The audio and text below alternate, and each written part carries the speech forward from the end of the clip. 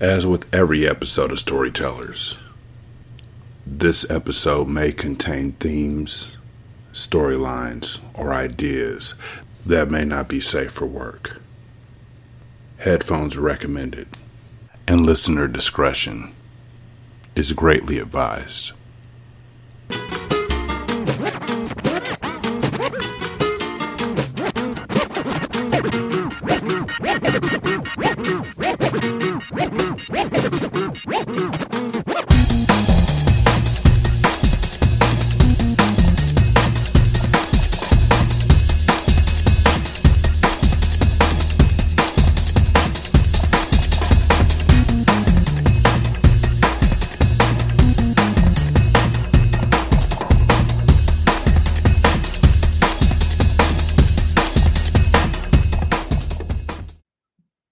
Welcome to Storytellers. My name is Derek, and this is the show that proves to you that anyone can tell a story.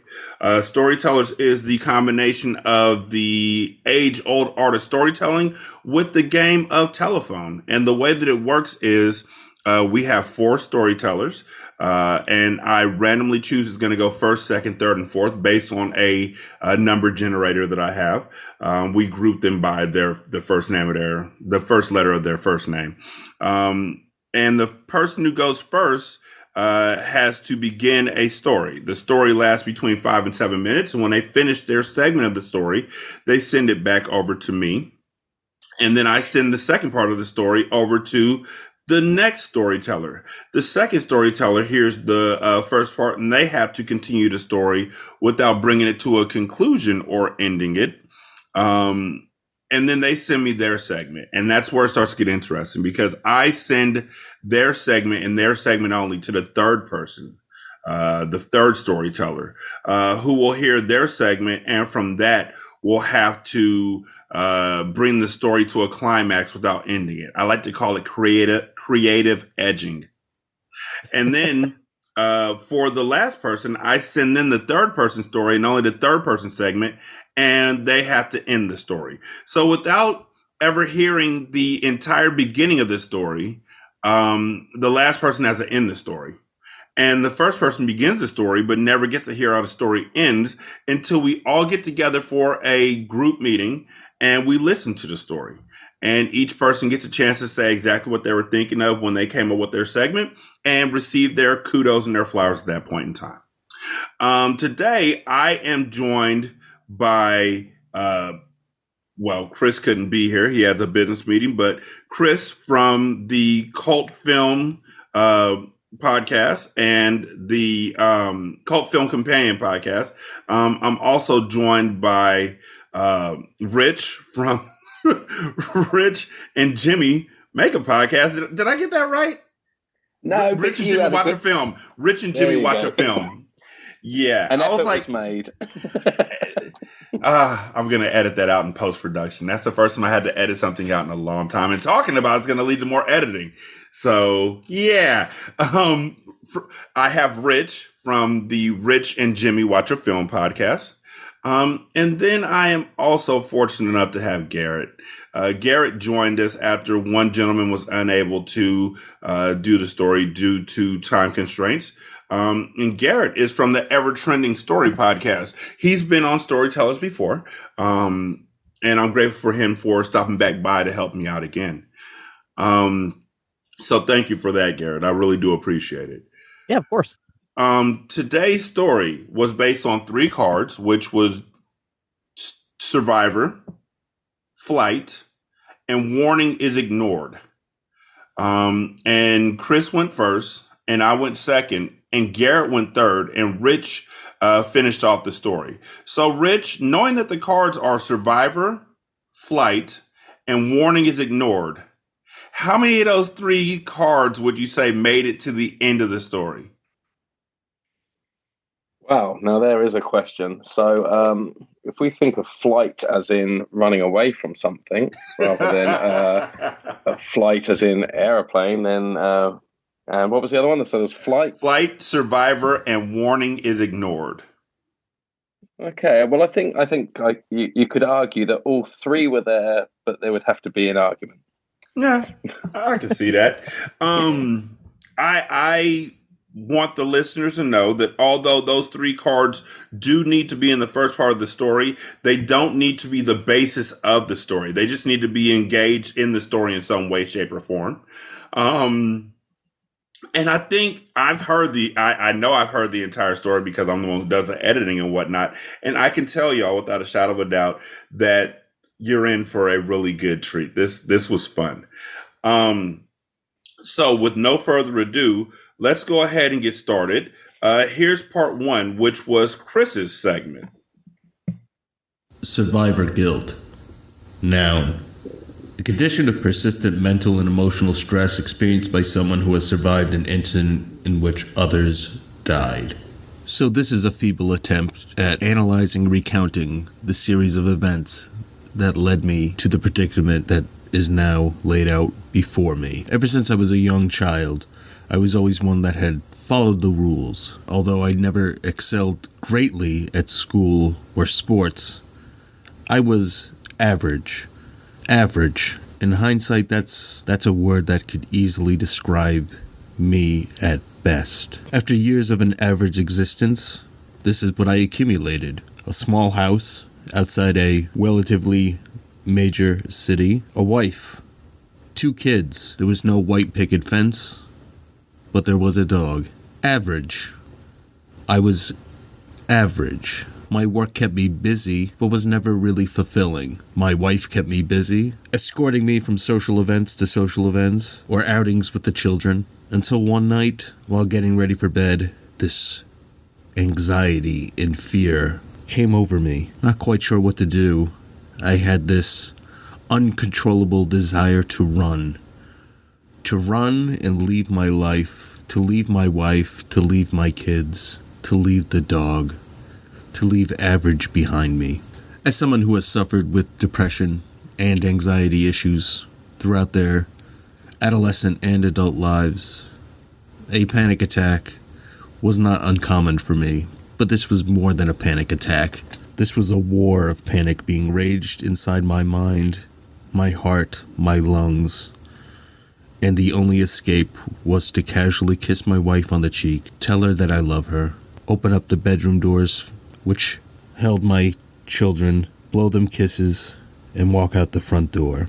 I started to drive with no particular destination in sight, but the more miles I put between me and my house, the better I started to feel. Waves of relief rushed over me until I find myself in a part of the city that an average person like myself should not be this late at night. But instead of being assaulted, mugged, propositioned, kidnapped, I instead found myself parking in front of a convenience store, casually getting out, going inside for a bottle of water, and buying the first pack of cigarettes that I had purchased since quitting nearly 17 years ago.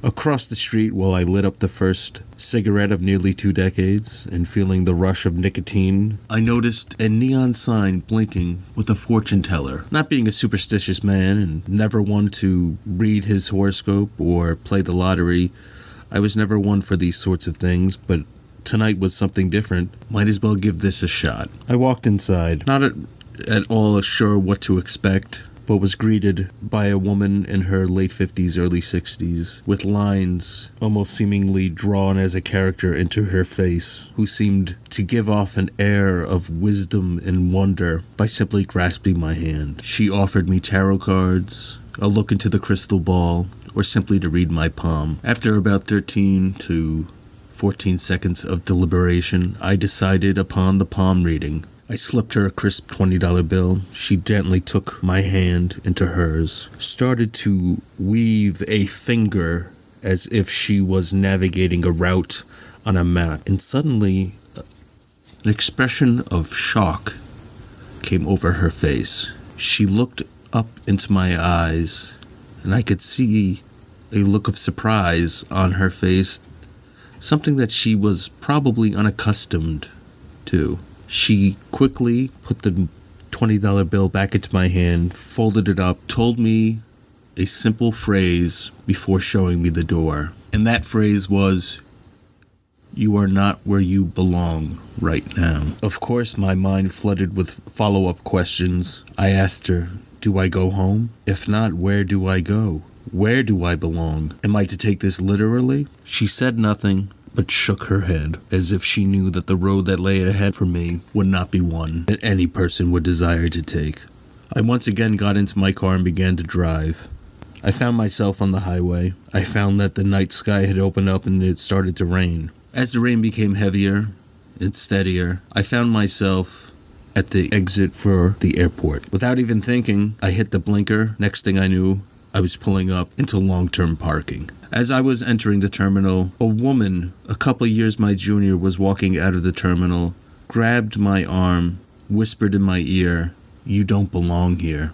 Before I had a chance to react or question her, she had gotten into the backseat of the taxi and it had taken off. I now found myself walking amongst the various passengers, either awaiting a flight or returning. It seemed oddly chaotic for this time of night, although honestly it had been years since I had last been in an airport.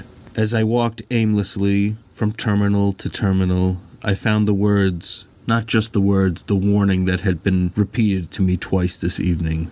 You don't belong here. I wish I could look Chris in his eye when I tell him just how many times I had to listen to this story before I was like, I know where to go. It had so many different crags and hooks in it that I was like, okay, I could turn this person into a horror story. I could turn this person into a vigilante. I could turn this person into a mind reader. Like, there were so many different things I could have done with it, that what I ended up choosing to do with it was probably my fifth attempt. Like, I would go into all these other ones and they were like, nah, that doesn't work. That doesn't work the way I wanted to work for it. So the direction I took with it, I think, really set the mood perfectly. But he's the one who made the plate and made the table for us all to dine from. And I think he did an absolutely excellent job. Rich, before I get to Garrett, you went last. So hearing Chris's part, does it carry over to what you ended up doing at the end? Well, no. Do you know what? Most of the time when I was because I've obviously heard part 3 and I've heard part 4 because I did part 4. So I'm now really excited to hear part 2 because I want to know how it bridges from that first section to what I wrote at the end. So listening to because I was trying to think, okay, because I obviously no spoilers, but I know how it ends and I know the character that it becomes. And I can't wait to find out how that happens or why that happens or so it's a good start. It's a good start. And there's the flight as well. But as I said earlier, he ran away from his family and he goes to an airport. So both of them. Yeah. Well done. His name was Chris, right? Yep. Chris from the Cult Film Companion Show. There you go. Garrett, what are your thoughts thus far? Oh, I was thinking the exact same thing. It's like, with where part 2 led into mine, I'm very curious to see what exactly gets discussed in part 2 that gets to where I was writing, because I was trying to piece together what you had given me into, what that first part was. And I mean, there's definitely some little bits in there, but I'm just really curious to see what that leap is that gets it into what you had brought. Yeah. Like I said, iterations, starts and fits. And then I was like, let's just clear our mind and really start from that warning that he kept giving out. Yeah. So with no further ado, here's my segment. Here's part 2 of the story. All right, bruh, I get it. I don't fucking belong here. But if I'm not here, then where the fuck should I be? Huh? Do you know where I'm supposed to be at? And can you stop fucking possessing people and give me some fucking information? Behind me, I heard a giggle. Then Ned showed up. Ned wasn't his real name, but it was what he did, and he didn't let people fucking forget it. Ned stood for Necromancy Education Degree. If you asked him, he wanted to be called Dr. Ned. But why would you call him Dr. Necromancy Education Degree? That's just fucking stupid. And I told him so plenty of times. What's your real fucking name anyway? It's Casperson. Get the fuck out of my face. No, really. It's Ned Casperson. Alright, whatever, Ned. So, the thing I need to tell you about Ned is that he's fucking dead. Ned's dead, okay? That's his thing. Ned's fucking dead, and he went after he died and got the NED. So now he really won't stop bragging about it, which really pisses me off, because my dad is like, why can't you do that? And I'm like, what the fuck do you want me to do, Pops? I'm already a goddamn Grim Reaper. What more do you want from me? You're not supposed to be here, Ned said. Yeah, I fucking got it, Ned. I kind of got it after the fifth person you possessed to tell me that I shouldn't be here. What the fuck is wrong with you? Yeah, I don't know. It was this song that was playing when I came up here. Something from Radiohead. Something about being a creep. Well, you are a creep. The fuck do you want? Well, Gertie. That's what Ned calls me. Gertie. It's not my real name either, but fuck it. I call him Ned, and he made that up. Gertie stands for Grim Reaper 10th year. Yeah, I've been doing this for 10 years. How long have you been at your job? Exactly. Shut the fuck up. So, Ned, where am I supposed to be at? Well, Gertie, you're not supposed to be here. Ha ha ha, I got it. Shut the fuck up. Where should I be at? You're supposed to be out there. Ned pointed, and I looked onto the tarmac. Why am I supposed to be out there? Dude. What? You're a Grim Reaper, right? Yeah, I'm a Grim Reaper. I'm pointing at the tarmac. Yeah, you're pointing at the fucking tarmac. Put two and two together, dickhole. Okay. So, a plane's crashed? Nah. Not yet. Okay, so if a plane hasn't crashed yet, then why am I being assigned to that spot? Well, you're not actually. It's strange. You're going out there to do the opposite of your job. You're not going to collect bodies. Wait. You realize that goes completely against my job, right? My job is to deliver souls to my father, not keep them for my father. The last time I tried to keep something from my father, he found out about my strange addiction to peanut butter and tuna fish sandwiches. And that was not a pleasant conversation. Yeah, I remember that. He was really embarrassed for you. I've never seen somebody be embarrassed for someone before. Yeah, Dad's weird like that. Dad's not my real dad either. It's weird, I know, but he's Hades. The father of the underworld, you know, the one who started this gangster shit. So I call him Dad, and he calls me when it's time for me to go to work. It's not really a big relationship, but it's okay because I get paid well, and I get to work from home an awful lot.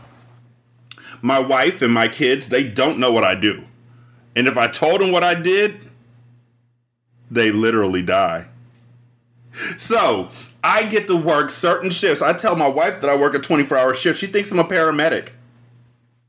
But instead of saving lives, I'm taking them. Except for today. Apparently. So let me make sure I got this straight, Ned. There's a plane coming. Yep. And it's going to crash. Yep. And you want me to do what exactly? Make sure nobody dies. It's pretty simple. Ned? Yeah, Gertie. Who am I? You're Gertie. Yeah, okay, cool. I'm just checking. Is there a fucking S on my chest? Not that I can see. Do I look invincible? No, not even close. You're pretty fucking frail for all that's good. Then how the fuck am I supposed to stop a plane from falling out of the sky, Ned? Help me out. I didn't say you're supposed to stop a plane from falling out of the sky. You specifically said that I wasn't supposed to take any lives. Yeah, that's exactly it.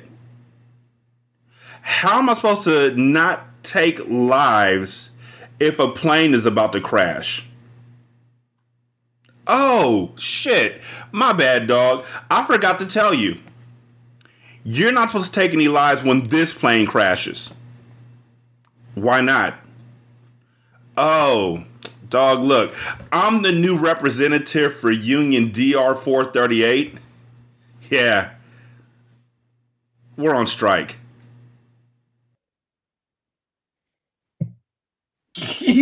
Yeah, wow, there we go. So, yeah. So now, Rich, what do you think? Yeah, well, firstly, one thing that came to mind was I don't hear the word dickhole enough. That made me laugh a lot. It's even better when you say it like it rhymes like pickle. So, Dickle. what the fuck do you want, Dickle? Yeah. I mean, you went in, didn't you? Like, I mean, that Grim Reaper's got some sass to him. Jeez. Yeah. I liked it. But yeah, I can't. Yeah, the character's there. He's a strong one now, isn't he? Now that it's all come to light who he is. Mm-hmm. And it's a nice twist, isn't it? Having the job that he's meant to be doing, not doing it, and the confusion there. And it does make sense now. The ending actually, I think it does kind of make a little bit of sense now, which is yeah, yeah. I need to listen to the whole thing, start to finish. But, exactly, that's the beauty of this whole thing. Garrett, I know you've heard this before, but what were your thoughts? I mean, it was definitely like when I heard your part, just super aggressive, and I was like, boy, I wonder how the first part was.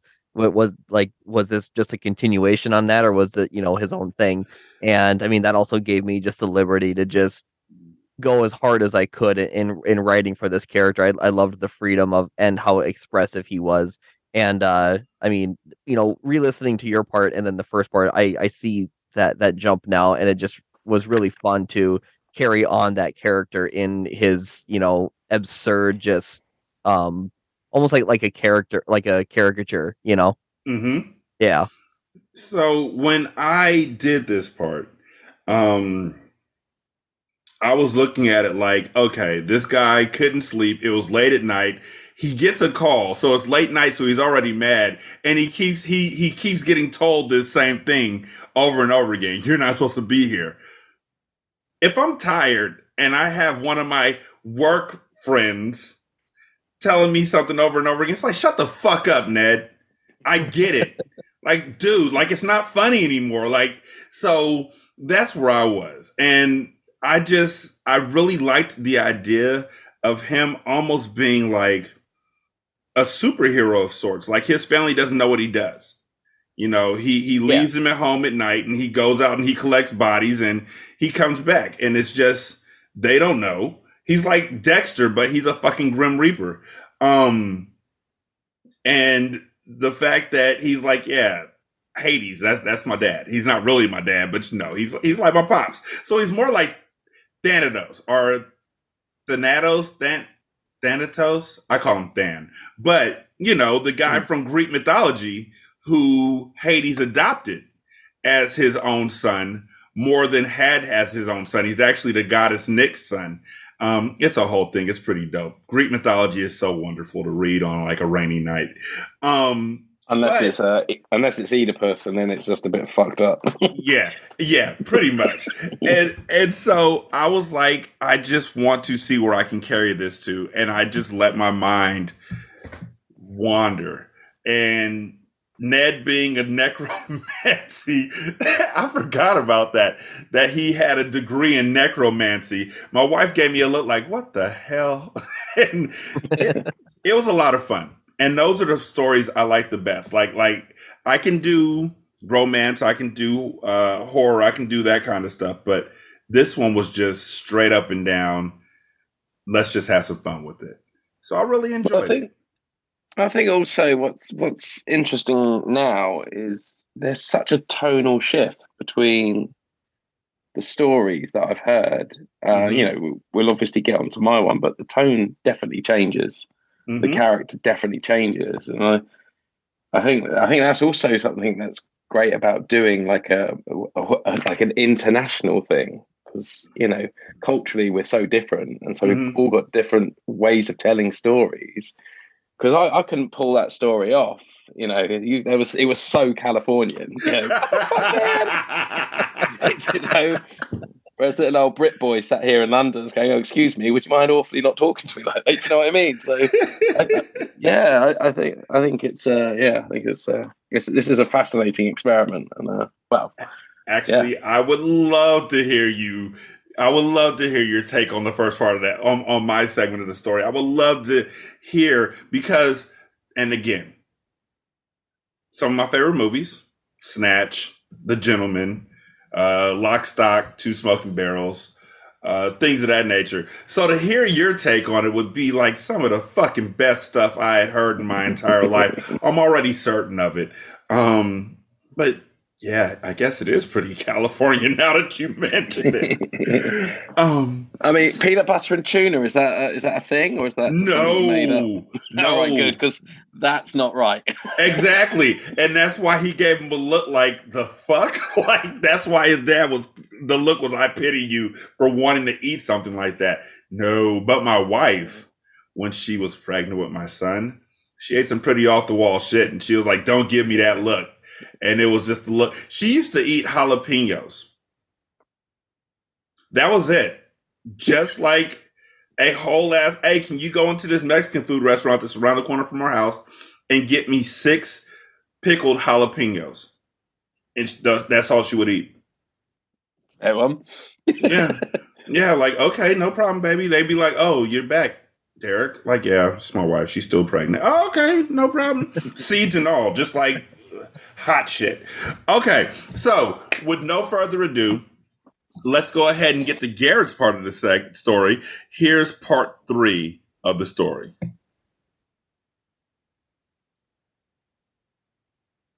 So, 10 fucking years of removing souls from the people on Earth, and then Ned rolls along and says that I'm not supposed to take lives. I don't get what this whole Union DR438 shit is, and why their strike is going to stop me from doing what I was literally born to do, but here we are. But he said I'm not supposed to take lives when this plane crashes. Is there going to be another one? Man, I did not need this shit today. I just hate it when people step in and stop me from doing my job.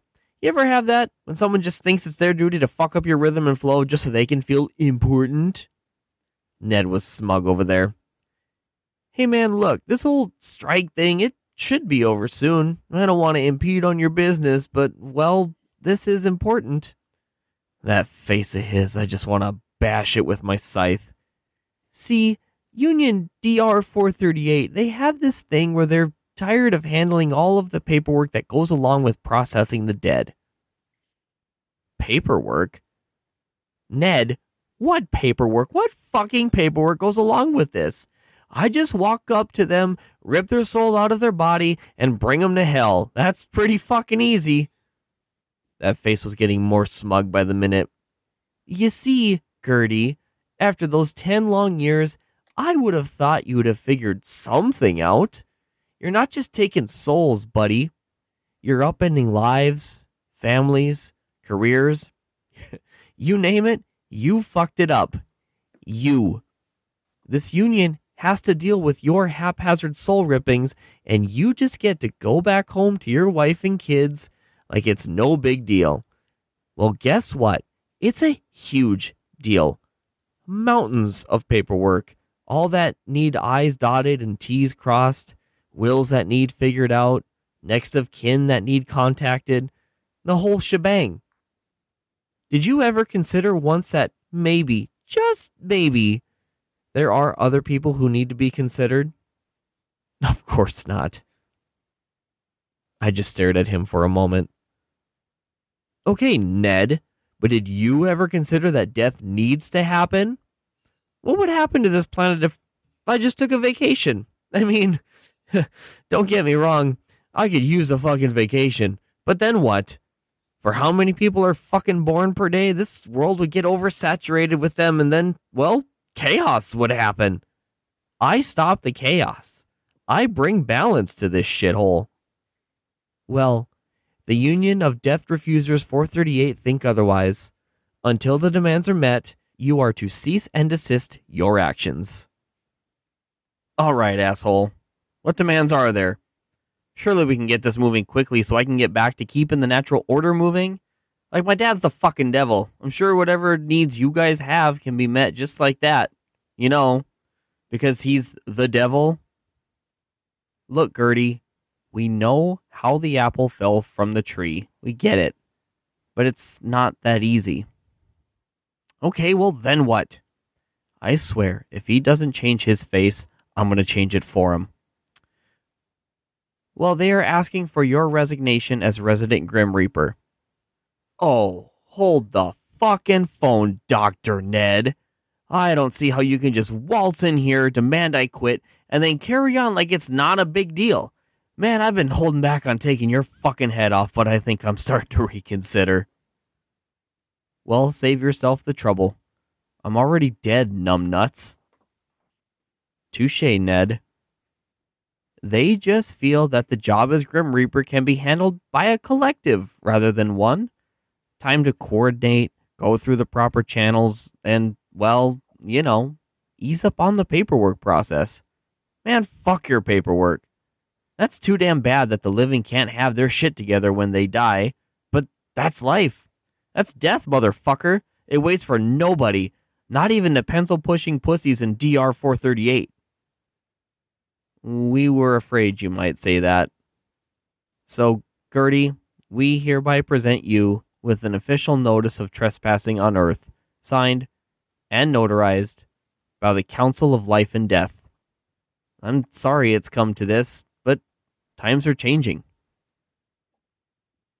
Oh boy, wait until Dad gets wind of this. He's gonna have all your asses. All of them. And he's been raging forever, so it's not gonna be pretty. You'll be sorry you ever tried to stop me, Dr. Ned. Defund the Grim Reaper! Garrett, what were you thinking when you came up with the segment? Oh, I was just really wanting to take like you had just set him up as this Grim Reaper person, and then Ned with the necromancy degree, and just making it seem like more of a business than it being just like a fairy tale type thing. So I just kind of went a step further when you introduced the union as well. I was like, well, I wonder what he meant with the DR. So I just kind of added my own thing to it, and then just kept making it seem like it was more like a behind the scenes type thing that you wouldn't even think of, when it comes to this type of like job. Mm-hmm. And so I just wanted to really add like a human-ish element to it while still, making it be a very serious thing. I mean, I understand completely the paperwork they had to do. I mean, Gertie probably did take like a few people who were just fainted. Yeah. That's a lot of paperwork that needs to be done. Yeah. Oh my goodness. Rich, what are your thoughts on Garrett's segment? Well, I think he absolutely nailed it with that, the human side of it. I think it would be very easy to go down a death kind of carnage, macabre route. So to sort of, because I think we were kind of on the same page, again, without going spoilers, that human side of death and the fact that there was mention of family, my dad, and the unions and paperwork, it took away that kind of skeletal monster running around the streets just stripping people's souls. It became this job, and I really liked that. I felt I listened to that through many times before I started writing the fourth section, and I just, again, like you said, that first one about the amount of hooks, the amount of, you could have gone off anywhere with that, and you could have gone down the route of like, well, my dad's gonna hear about this, and then go down the route of what does dad do. But I like the idea of death and the family and the job, as we will probably see in part 4. And I mean, I really do appreciate the fact that Gertie's just not going to take this sitting down. Like, what the fuck you mean I'm fired? Like, you can't fire me. Like, because that's what we would do. Like, I mean, that's what I would do. I mean, you can't fucking fire me. I got a family. Like, this is my livelihood. And it feels more like that sort of thing, especially when the reason why he's getting fired to him doesn't, it's get the fuck out of my face. Like, you asshole, this makes no fucking sense. But going all Californian again there. But honestly, it feels like this is something that a union would come up with without. I'm not a union basher. I love my union, but it does sound like something, instead of one person doing this job, like 65 people could have this job, and then you'd have less hours and stuff like that. But instead, we're just gonna get you out of here and give the opportunity to these 65 people who it'll benefit more. So I thought it was spectacular, Garrett. I did. Above and beyond anything I could have ever hoped for. Oh, thank you. I appreciate that. Mm-hmm. Oh, wow. And now I've got to follow it. Thanks, Derek. It's just the rolling of the dice. With no further ado. And that's how the story ends. That's it. Good night, everyone. He get fired. With no further ado, let's go ahead and get the richest part. Here's the conclusion to this story. Death cut a forlorn figure as he made his way home. The bravado from the earlier altercation with Ned had gone, and now all that remained was the unmistakable feeling of someone who'd fucked up and had nothing left to do but face the consequences. Surely his dad would have his back, wouldn't he, Death thought? They say the devil's in the detail, but surely good old Lucifer must hate paperwork as much as he does. Death reached his front gate. He paused. He knew his wife and kids were in there, but today he wanted nothing more than for it to be empty. He'd lost the job he'd loved, the job he was good at. Ned was wrong. It was far more than just ripping out souls. It was a service. Was it his fault if the human race couldn't get their act together and realise everyone fucking dies? It's all part of it. Why is it still a fucking surprise? Jeez! Death stared in the window of the house. He could see in the front room his boy playing happily whilst his wife sat and enjoyed a cup of tea. They're going to die, Death thought. One day they'll be gone, and instead of me gently sending them on their way, it's going to be a group of senseless bastards who are just ticking boxes. Fuck it, I'm going to Dad. He'll sort this out. They did what? Screamed the devil. To my own son? Wait there. Lucifer stormed off and snatched up the phone.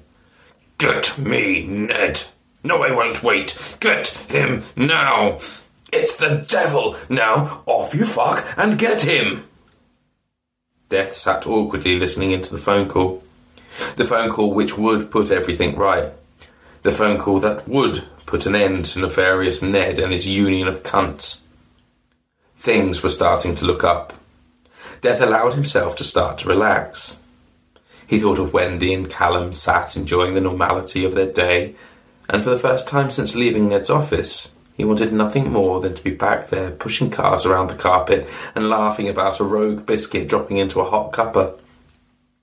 Once his dad was finished, he would again be the harvester of souls, the enabler of the long sleep. Death suddenly became aware of the conversation again, and was surprised by the tone being offered by his father, the almighty devil. Yes, of course, Ned. I totally understand. Ah, yes, it's the world we are living in, and who would I be to stand in the way of progress? As you say, productivity is key. It's okay. I'll speak with him. He'll understand. Lovely speaking with you, Ned. Lucifer gently put down the phone and turned to Death. So, that was Ned, said Lucifer. Nice guy. He explained the situation, and in a way he's right. More soul extractors, more souls, and you know that's the aim of the game, Death, don't you? Death nodded. Lucifer sat next to his son. You know I'm proud of all you've done over the years for me. Your mum is as well. Only last night over dinner she said, hasn't it been nice seeing Death find his forte? It's just, well, times change and your skill set isn't relevant anymore. We agreed that it's time to move you on. Death turned suddenly to his father. No, not now. What about Wendy, Callum, Jeremiah? What will they do? I'll look after them, son. Lucifer gently put his arm around his sobbing son and lightly touched him on the neck. As Death's eyes began to close for the last time, he stared into his father's and noticed a tear rolling down his cheek. Maybe the devil does have a heart, thought Death, before the darkness took him over.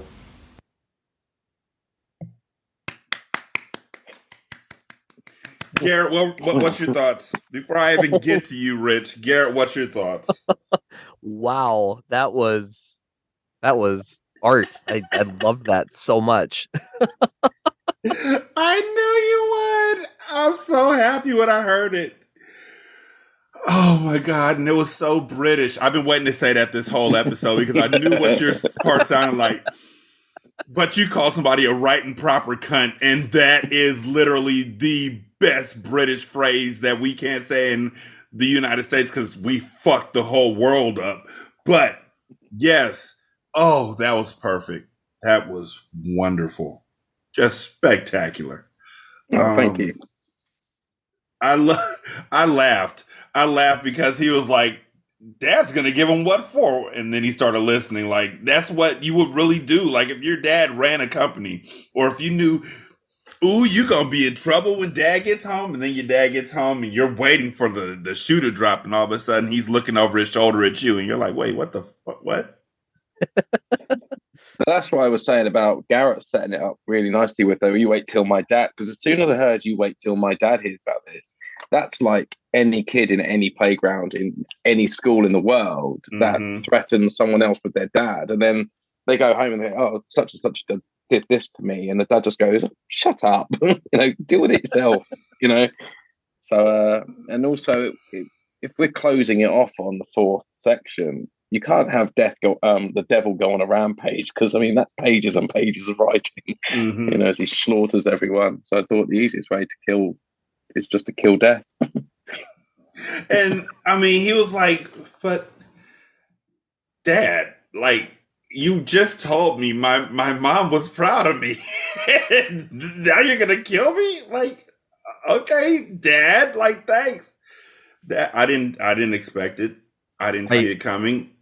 I loved picturing just Satan and a woman just like eating dinner in hell, just discussing their child. I thought that was just a great mental picture. Did you hear? He's going back to school. Like, that is the best. And you know what? Now that I think about it, because drawing out what we interred from the story or what we got from that segment, he's not really dying. As much as he's going back home, waiting. So he's going back home with his mom and dad. He's going to live at home for a while. I'm moving back in with y'all, Pops, because you fired me.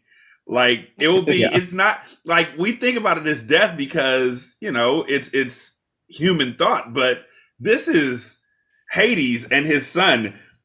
He's coming back home to live with y'all, and it's going to be real awkward for a while. Like, that could become a sitcom. Yeah, Dad, you fired me. Where else am I supposed to live? Go take out the trash and feed Cerberus. I thought that was wonderful. Listening back to it though, I'm so proud because I had 5 minutes, and as an Englishman, I managed to get 2 references to cups of tea in, which I was quite pleased about. I heard a cuppa, and I was very happy because I watched Wentworth, and I know what that means. A cuppa and a spot of tea; those are the 2 that I hear the most. Yeah. It was fun though. This is what I mean about the tonal shift, because I write in a very kind of emotive way. Like I like to think about feelings and stuff when I write, and this is what I was saying about with the sort of the sheer aggression of your section, Derek. Like the fuck you, I'm gonna fuck you up, and And then just to go to like this, a little lady sat drinking a cup of tea and the son pushing a car around. And that's what I found really fascinating about this, is the fact that listening to it on start to finish, it's the shift in tone is unbelievable. Mm-hmm. You know, it's it would be interesting to listen to it non-stop, start to finish. And the cool thing about what you were saying in regards to the tonal shift is Garrett is right there in the middle, bridging those two tones. Like, yeah, I'm like, fuck you, dude. Like, get the fuck out of my face. And then Garrett is like, he's riding home, like, you know what? Fuck that guy. Like, what the fuck? Who the fuck does he think he is? And that's really how it is when you're told you to get the fuck out of my face. Like, who do you think you are? My dad owns this company. You know what? He's going to get you. And you're thinking all the way home. So by the time you get home and you're talking to your pops about it, you're usually calmer about the whole situation. Like, the anger is dissipated on the way back home. I've told my brother a lot, so I know how this works. So I really did think that was wonderful. Like I said, from start to finish.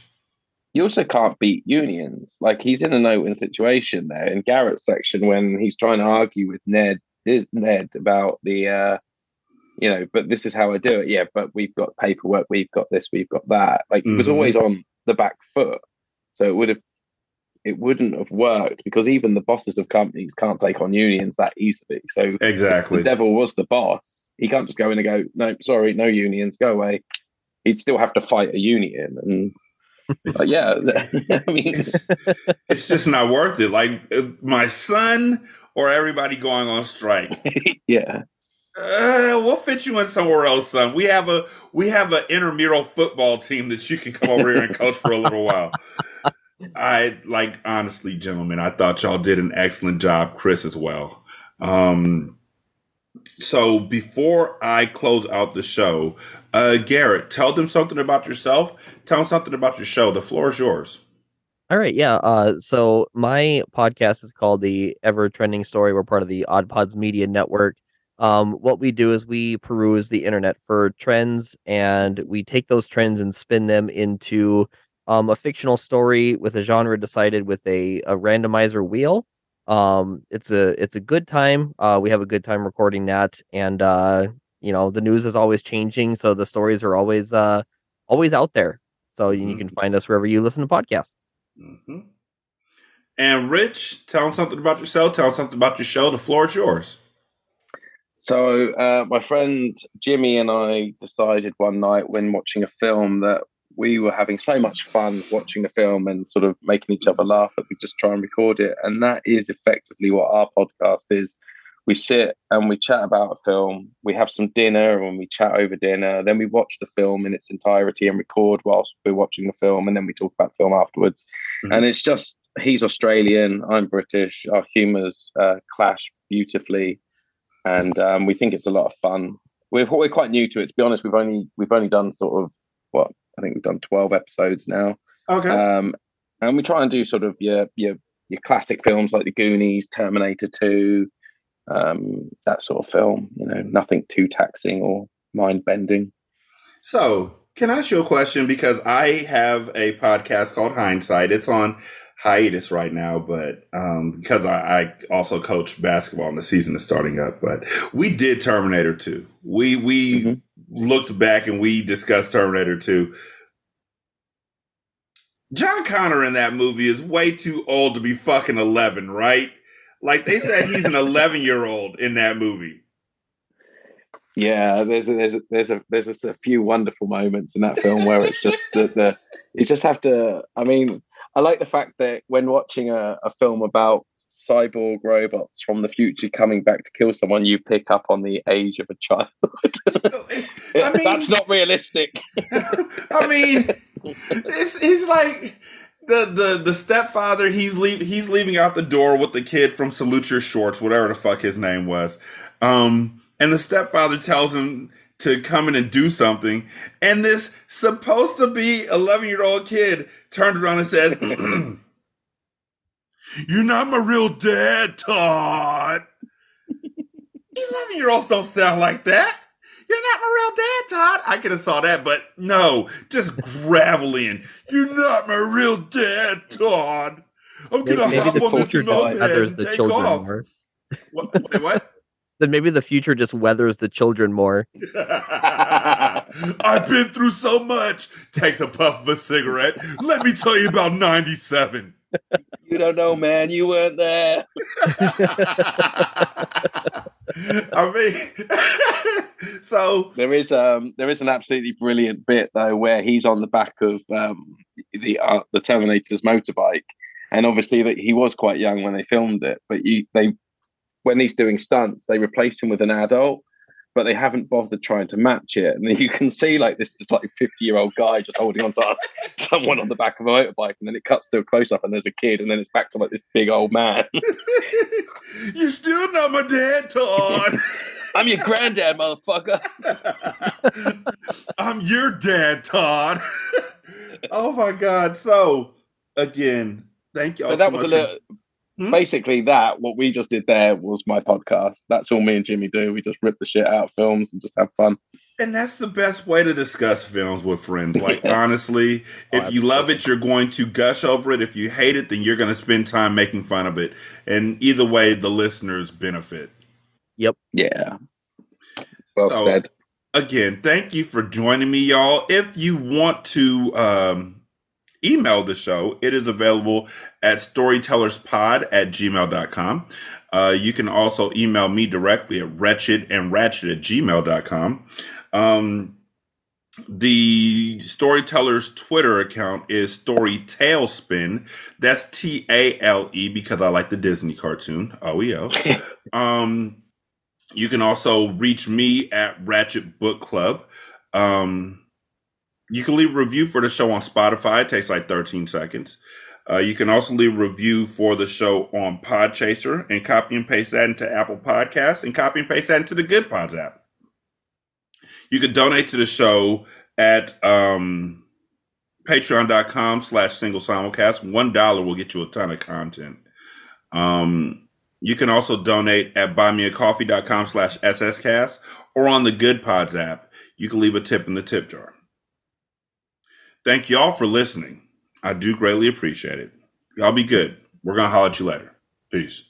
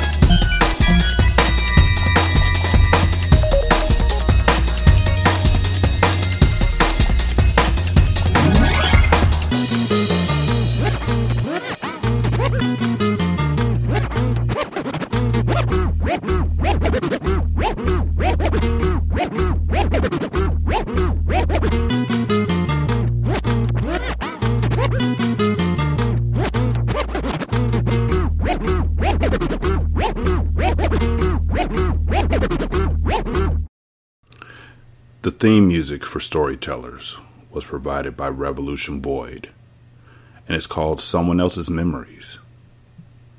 You can find it at the Free Music Archive. This is Single Simulcast.